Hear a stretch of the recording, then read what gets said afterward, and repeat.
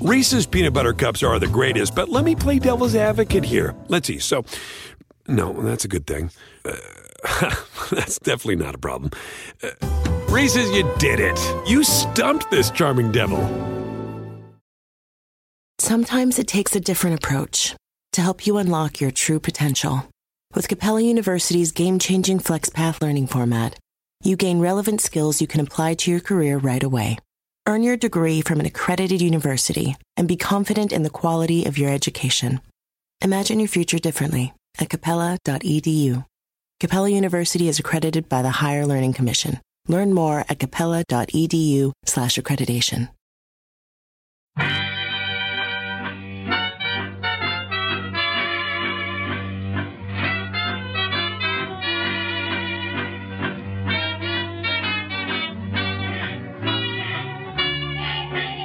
Brett McKay here, and welcome to another edition of the Art of Manliness podcast. So when I was a kid, one of my heroes was Harry Houdini, and he was known for a lot of his feats of escape, getting out of handcuffs and straitjackets and things like that.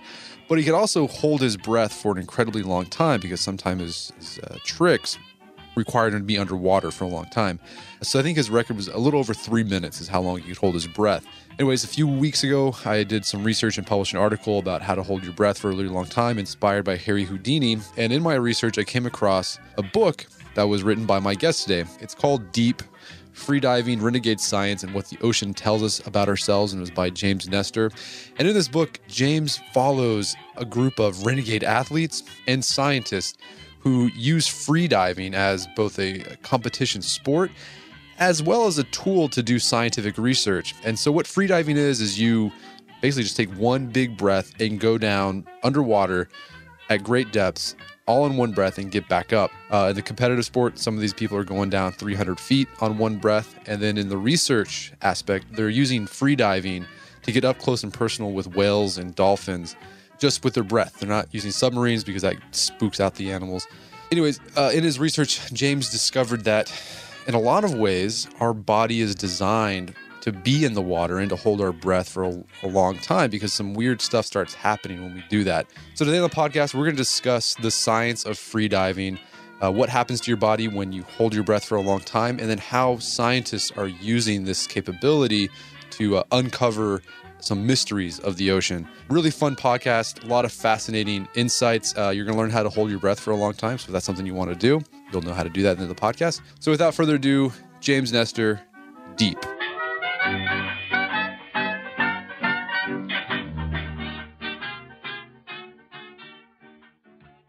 James Nestor, welcome to the show. Thanks a lot. All right, so your book, Deep, is about this world of freediving. And we'll get into some of these characters who are involved in this world. I didn't know much about this before I read your book. How did you discover the world of freediving? Did you have an interest in the research, what's going on in the oceans, or was it the oddities of the human body that led you to it? How did that happen?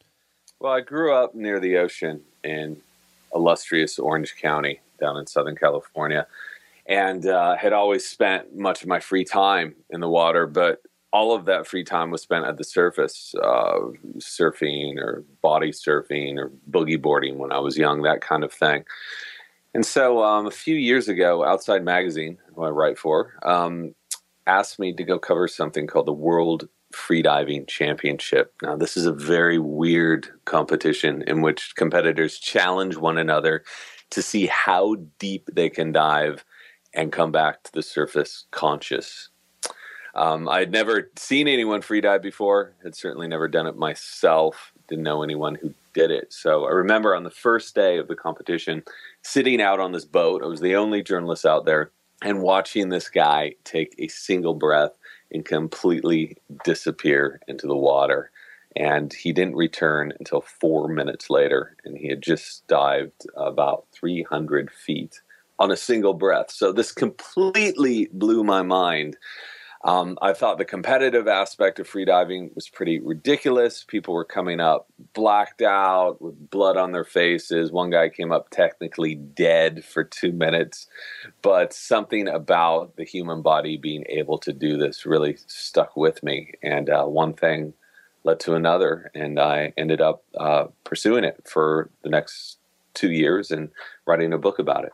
Okay, so yeah, I mean this sport, it's sort of renegade. It's sort of on the outskirts of sport because it is so dangerous. It's very dangerous, and the competitive freedivers don't seem to want to admit that it's dangerous, because if you have that kernel of doubt while you're doing it, you won't be able to do it. It's a mental sport more than anything else. But I was lucky enough at the competition to meet some other freedivers who took a more holistic and sane approach to freediving, who showed me this completely other side of freediving that had nothing to do with competitions. But, it was almost more of a yogic practice. And that's the side of freediving I focused on. But my entree into this world was through the competition. And I could give you a zillion stories of just how crazy that stuff is. Yeah. And you talk a lot about those in the book. I'm curious, like, how is it that the human body is able, we're land animals, right? Yes. How is it that people are able to hold their breath 4 minutes? Some people are able to 20 minutes on a single breath, and then go down to depths of 300, 400 feet when the pressure is just crushing down on your body, but they're able to come back and live. What's going on in our bodies when we hold our breath for that long and go underwater that deep? Well, this was something that just completely blew my mind and convinced me that there was something in freediving that I wanted to spend more time researching it and really exploring it. I learned about something that I'd never heard before called the mammalian dive reflex. And these are a series of triggers in the human body that occur the second we put our faces in the water. So, the old tradition of splashing your face with cool water to get you to calm down, it's not just psychological, it's physiological. What happens is the second your face touches water, your heart rate's going to lower about 30% of its normal resting rate, and blood is going to start coursing in from your extremities into your chest area, into your core. And the deeper you go in water, the more pronounced these reflexes become. Freedivers have recorded heart rates as low as 7 beats per minute, which is by far the lowest anyone has ever recorded a heart rate. And according to physiologists, a heart rate that low can't support consciousness, yet deep in the water it does. And so as the pressure mounts, every 33 feet, the pressure doubles in water. And you feel this.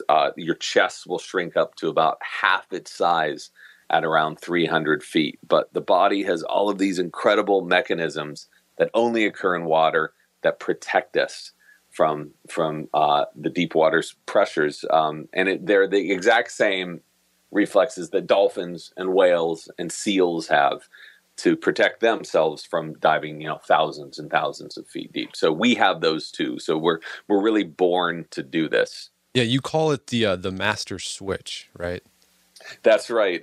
Some scientists named it the master switch because our whole body is like, we turn from terrestrial beings to almost aquatic beings the deeper and deeper we go into the water. I know this sounds totally crazy, like some new age dream, but this is all hard science, and people have been studying this for over 50 years. And once I learned about that, it just really, the fact that I had never heard of it before and that there was so much more to learn and to research about it really convinced me that there might be an interesting book in here. And is it because we, from a literal sense, come from the water, right?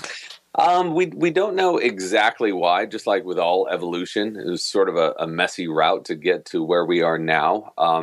Some markers indicate that very well could be the case. The blood right now in your veins and my veins and everyone else's veins is about 98% similar to seawater, and the amniotic fluid in which a fetus develops is about 99% seawater. So, is it a coincidence? Well, maybe, but that seems a little too close for me. And, a lot of people say that we've developed these skills because in the past we needed them. People have been freediving for as long as, there's been, people have been recording history. So, and even before that, there's evidence of freediving 20,000 years ago all over the world. It's just recently that we've stopped freediving because we no longer need to go to the seafloor to get food. We have fishing boats and nets to do that. So, it's really been a part of our human evolution is being in water and being deep in the water. Are there still any group, traditional, I guess, quotation cultures that still use freediving for a practical purpose, like it's part of their livelihood? Yeah, well, in the past, about 400, 500 years ago, the largest fishing fleet in the world was this group of Japanese women called the Ama. And they just spent their lives from the time they were teenagers till they were very old, harvesting urchin and abalone and fish and all those good things on the seafloor. And all of the pearl divers from the past, those were all free divers. Sponge divers in Greece, all free divers. The Vikings were pretty good free divers. They used to go over to enemy ships and bore holes in the ships when they weren't looking. So, as far as any of these cultures being around, most people do it recreationally now. But I was asking myself the same question about a year and a half ago.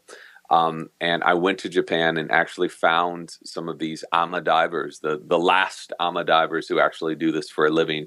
One of them was 82 years old, and she'd been diving every day since she was 16.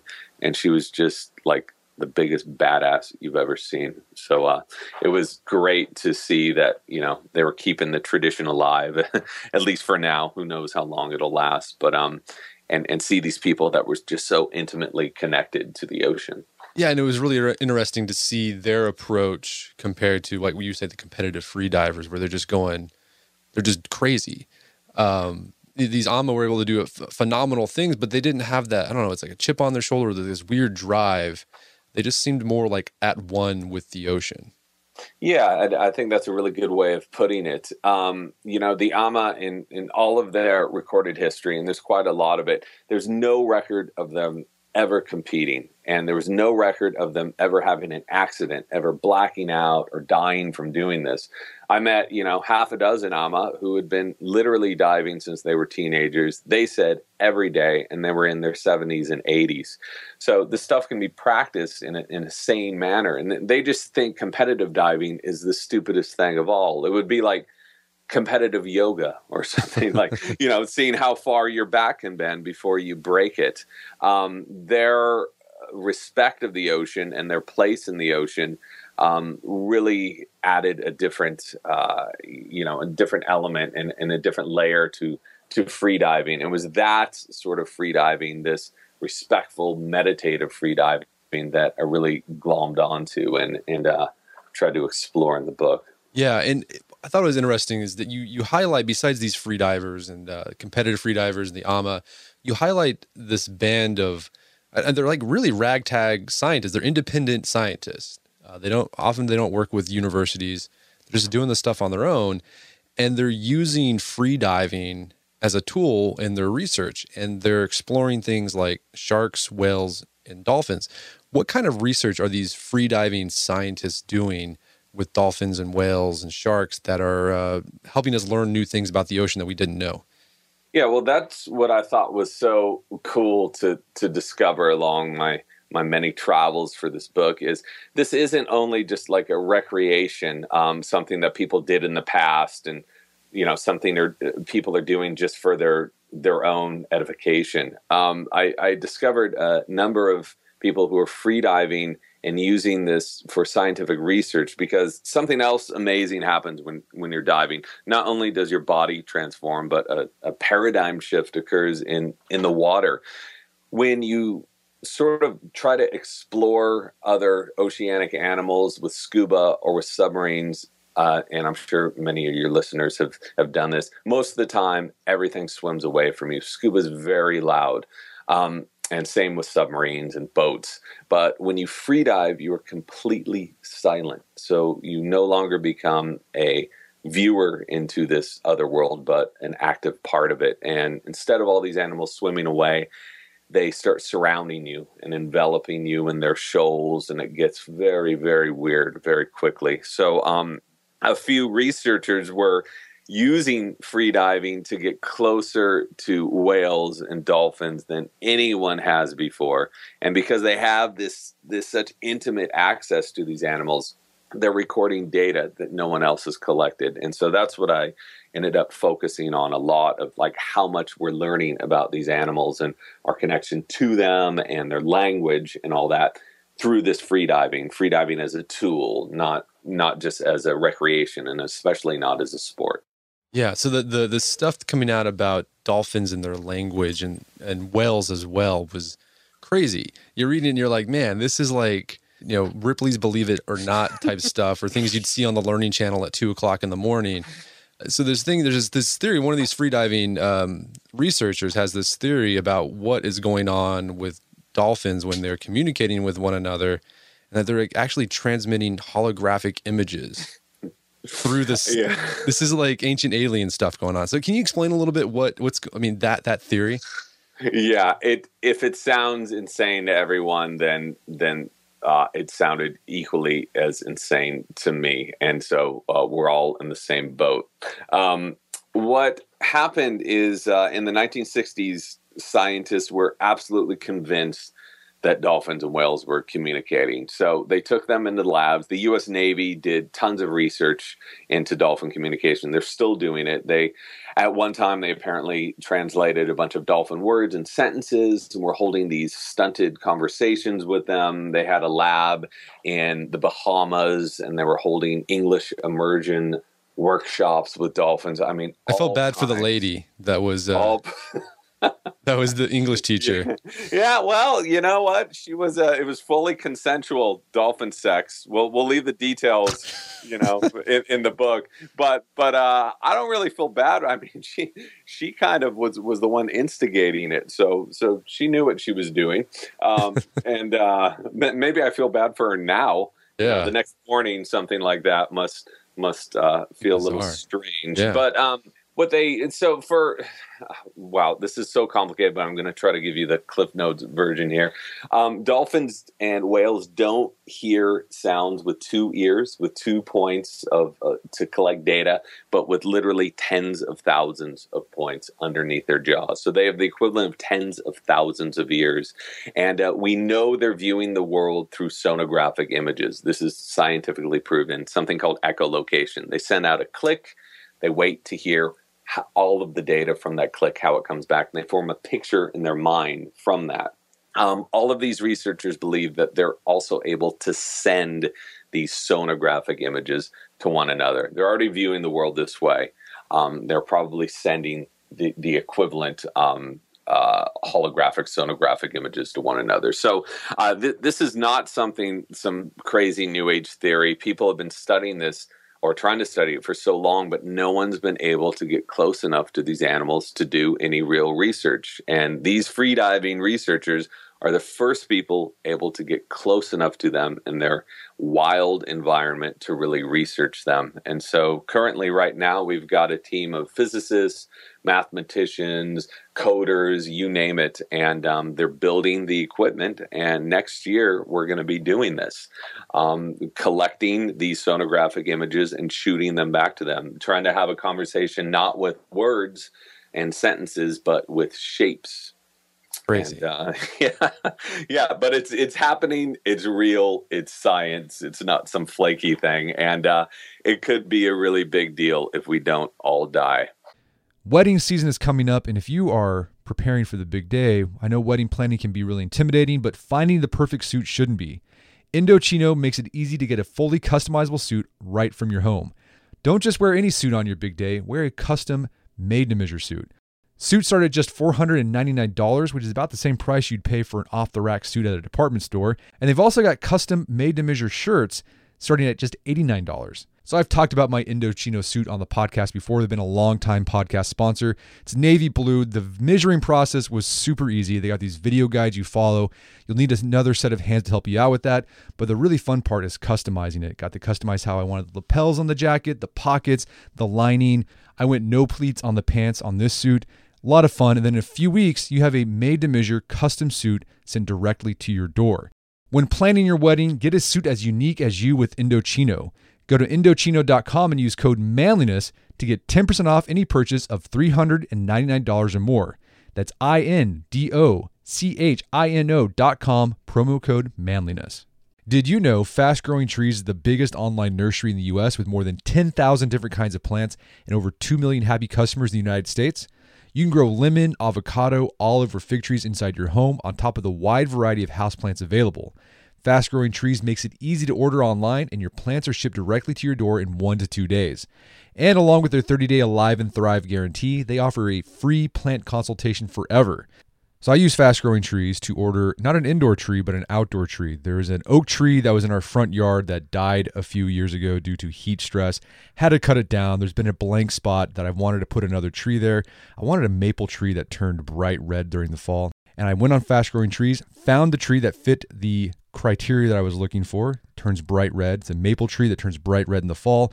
So if you want to try Fast Growing Trees, right now they have some of the best deals online, like up to half off on select plants. And listeners to our show get an additional 15% off their first purchase when they use code manliness at checkout. That's an additional 15% off at fastgrowingtrees.com using code manliness at checkout. Fastgrowingtrees.com, code manliness. Offers valid for a limited time. Terms and conditions may apply. Daylight saving time is starting up again. The goal of this is to give us more daylight from March through November. By setting our clocks forward, it may feel like there are more hours in the day, but if you're hiring, it doesn't necessarily help you find qualified candidates for your roles any sooner. There is only one way to do that: ZipRecruiter. And right now you can try it for free at ZipRecruiter.com/manliness. ZipRecruiter works around the clock to help you find qualified candidates. Once you post your job on ZipRecruiter, they send it to 100 plus job sites so you can reach more of the right people. ZipRecruiter's smart technology also quickly scans thousands of resumes to identify people whose skills and experience match your job. Spring forward with a new hiring partner, ZipRecruiter, and find top talent sooner. See why 4 out of 5 employers who post a job on ZipRecruiter get a quality candidate within the first day. Just go to this exclusive web address to try ZipRecruiter for free. ZipRecruiter.com/manliness. Once again, that's ZipRecruiter.com/manliness. ZipRecruiter, the smartest way to hire. All right, if you have a family, then you need to get term life insurance to protect them. It's one of the smartest financial decisions you can make, and the start of the new year is the perfect time to get it done so you can focus on whatever else the year has in store for you. Fabric by Gerber Life was designed by parents for parents to help you get a high-quality, surprisingly affordable term life insurance policy in less than 10 minutes. Fabric has flexible policies that fit your family and your budget, with quality policies like $1 million in coverage for less than $1 a day. There's no risk to apply. They have a 30-day money-back guarantee, and you can cancel at any time. I remember when I was a new dad, I had a lot of thoughts going through my head. One of them was, how can I take care of my family when I'm gone if something happens to me? Well, so one of the first things I did, I got term life insurance, one of the best decisions I made. Join the thousands of parents who trust Fabric to protect their family. Apply today in just minutes at meetfabric.com/manliness. That's meetfabric.com/manliness. MEET fabric.com/manliness. Policies issued by Western Southern Life Assurance Company, not available in certain states.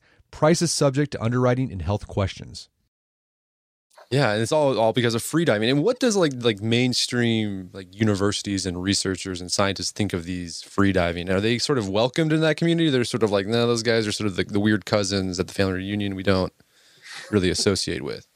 Well, a little of both. It's starting to change. A few years ago, many researchers thought what these guys were doing was extremely cruel to the animals. They thought, oh, the animals should be left alone, study them from a boat.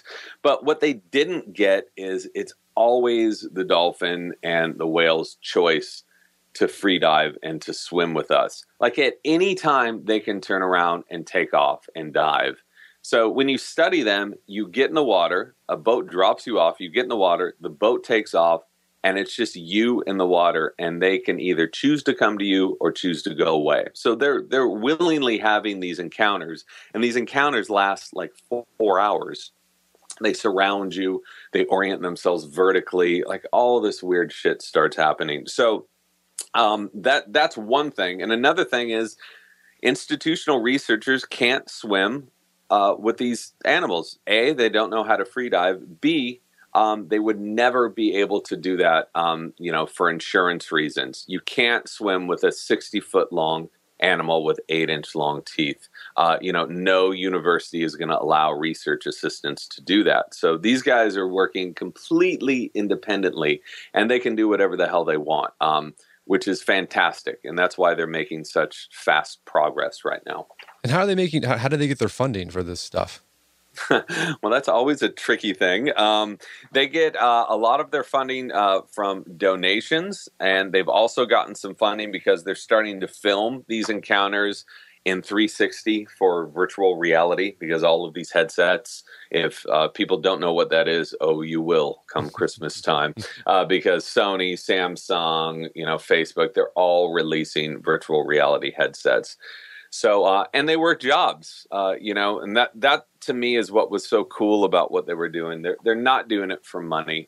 It's something that they've just already invested so much of their time and own money in doing it. They're doing it because no one else is going to do it, and they've got access to these animals that no one else has had before. And to me, it's like incredibly exciting. I spent, a few expeditions with them, saw their research, swam with dolphins and whales, and now I really get what they're trying to do. It's a pretty profound experience being next to this animal, which could eat you in a frickin' second, but instead chooses to sit there and send you communication clicks. Yeah, we want to talk about your own experience with the whales doing freediving, but bringing back this idea that we're somehow connected to the ocean or connected to these animals in some way, like this ability to use sonar to guide yourself around the world isn't just unique to bats or dolphins or whales. Like humans can do it too.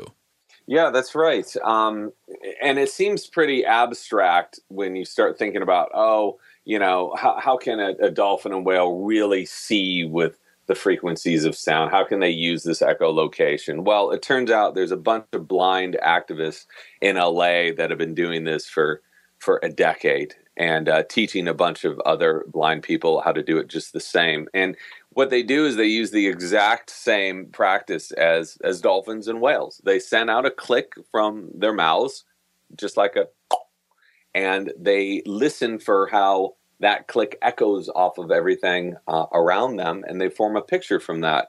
And these guys are able to ride their bike I'll start that over. And these guys are able to ride their bikes in busy city streets, just clicking and listening to echoes. They camp alone in the woods. I saw this guy ride down a flight of stairs on his mountain bike. They're able to live completely independent lives by using this echolocation, the same echolocation that dolphins and whales use. And something really interesting is that some researchers put them in an fMRI and looked at what was happening in their brains as they were using this echolocation. And they found that their visual cortexes lit up. So there was really no difference from what these guys were seeing with the frequencies of sound to what you and I and other sighted people can see with the frequencies of light. It was the same thing in their brains. And they were literally able to see with their eyes closed. It really blew my mind. Crazy. So you start the book off. I want to talk about it because I thought it was funny. It made me laugh. There was, or I think there still is now because they got funding again, this underwater research facility. And when I read about it, it reminded me going back to like when I was a kid. I remember reading these science books back in the 80s about the future would be like we live in these underwater cities and like we drive submarines to like different locations to see grandma, and it'd be awesome. Was it as awesome as these science fiction books made them out to be? Well, I don't want to ruin that dreamy vision you have in your head, so maybe you should just plug your ears right now when I tell you the true reality of it. It's really hard to live underwater. There's this place called Aquarius, which is about the size of a Winnebago, and it's under about 60 feet of water in the Florida Keys. And scientists live down there for up to 30 days at a time. And it was one of the strangest places I've ever been in my life. There are so many challenges to living underwater. There's the pressure, there's the fear that everything might go wrong all of a sudden and you have to bail out. There's the bends. If these people stay in this pressurized capsule, so if they chose at any time to suddenly just freak out and go to the surface, their blood would literally boil in their veins. They had to be very slowly decompressed over a number of days in order to go back to the surface. So that was my first entree into sort of institutional research. You know, they're doing very, very cool stuff down there. It's really neat. But then again, I just felt so completely removed from the ocean and that connection with the ocean. You know, you're always in scuba, you're always in a wetsuit, you're behind 3 inches of steel looking out of a window. And it's a pretty big difference going from that to being freediving in a pair of swim trunks, you know, with a bunch of whales and just having these face-to-face interactions. So that seemed like a much more direct approach, was to follow the more renegade line of research, which is what I did. So no future underwater cities. Well, you know, they tried to do that in the 60s and 70s. Cousteau had a place. It's still off the coast of Sudan. So you can go there and you can actually live in his little underwater hut. It's still there. It's just like traveling in Sudan right now is really sketchy. Yeah. That's why I've been there. But Germany had them, Italy had them, Japan had them, U.S. had many of them, and everyone was just like, okay, we're going to colonize the ocean. And then once everyone spent a couple days down there in this damp, humid environment, eating dried food and looking out this little window into a dark mass, everyone was like, screw this, let's go to space. Yeah. And that's what happened. That's funny. All right, so let's get back to this idea of direct experience with the ocean. So you weren't just writing about these guys. You actually trained to become a freediver. What was that training like, and what was the culmination of that for you? Yeah, I had the first couple of assignments when I went out to see what they were doing, researching sharks and researching dolphins and whales. I was stuck on the boat the whole time, and I was watching these guys from the boat in this like crystal clear water having these experiences. And I thought, damn, that looks pretty good. And I also thought, like, if I'm going to write about this stuff, I need to experience it myself. I didn't want to be lazy, sit behind a desk and write about it. I wanted to get in there. So I did start training for freediving. And I'll just make something clear to the readers. This freediving, it gets lumped in with base jumping all the time. And these two activities are so, like with base jumping, you have to jump off a cliff or an antenna or a bridge. And each time you base jump is dangerous. But freediving, people don't get, you don't need to go down 300 feet to do it. You can go down 10 feet or 15 feet or 5 feet or whatever depth is comfortable for you. And so, you know, I learned about that. And I also learned that this is it's a mental activity. Our bodies are built to dive deep. We have all these reflexes. We're born to do this. But getting your mind to convince yourself that you can stay underwater for 4 minutes takes a bit of time. But eventually I was able to get there. And it's just the coolest thing I've ever done in my life. And, you know, since the book came out, I've been freediving more now than I ever have. And I just think about it all the time. Oh, so you're still doing it? All the time. Yeah, this wasn't some flighty thing where I was just like, oh, I'm going to check that out and then, you know, move on to driving race cars. Although that would be cool. Agents out there, I'm here. I'm ready to roll.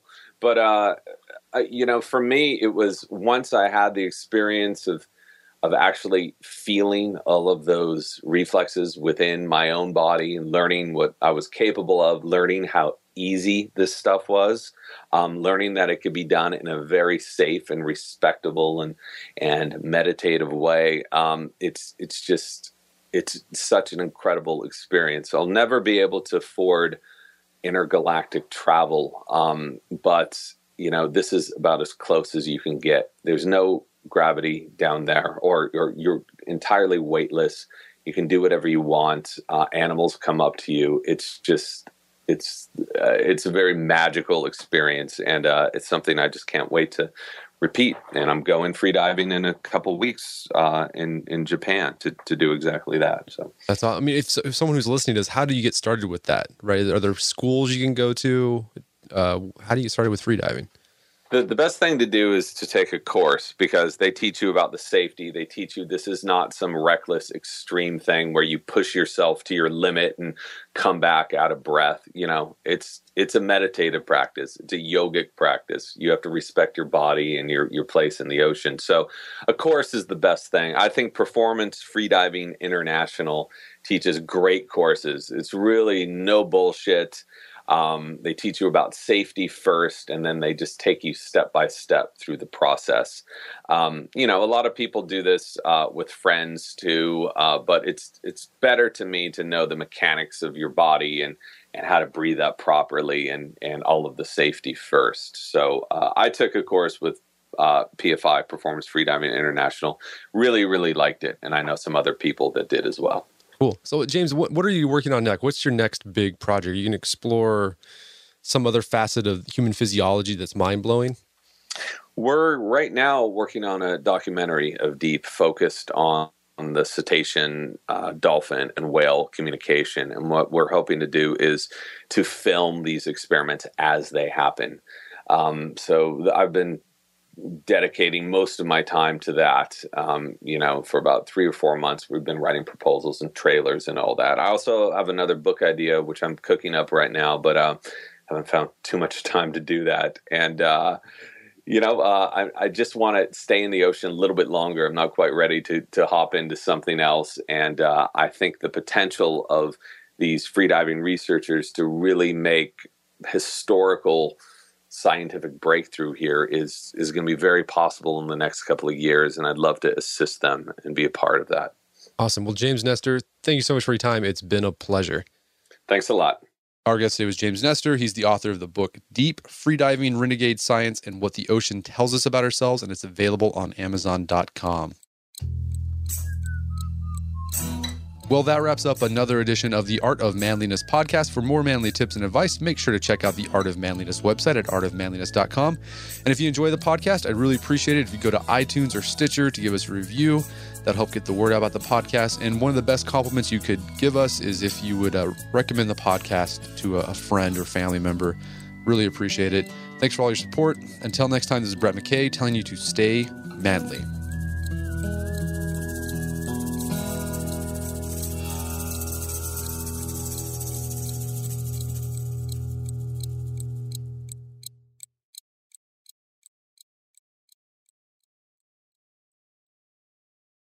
Reese's peanut butter cups are the greatest, but let me play devil's advocate here. Let's see. So, no, that's a good thing.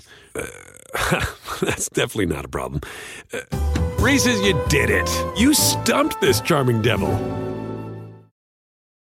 Walmart Plus members save on meeting up with friends. Save on having them over for dinner with free delivery with no hidden fees or markups. That's groceries, plus napkins, plus that vegetable chopper to make things a bit easier. Plus, members save on gas to go meet them in their neck of the woods. Plus, when you're ready for the ultimate sign of friendship, start a show together with your included Paramount Plus subscription. Walmart Plus members save on this plus so much more. Start a 30-day free trial at walmartplus.com. Paramount Plus Essential Plan only. Separate registration required. See Walmart Plus terms and conditions.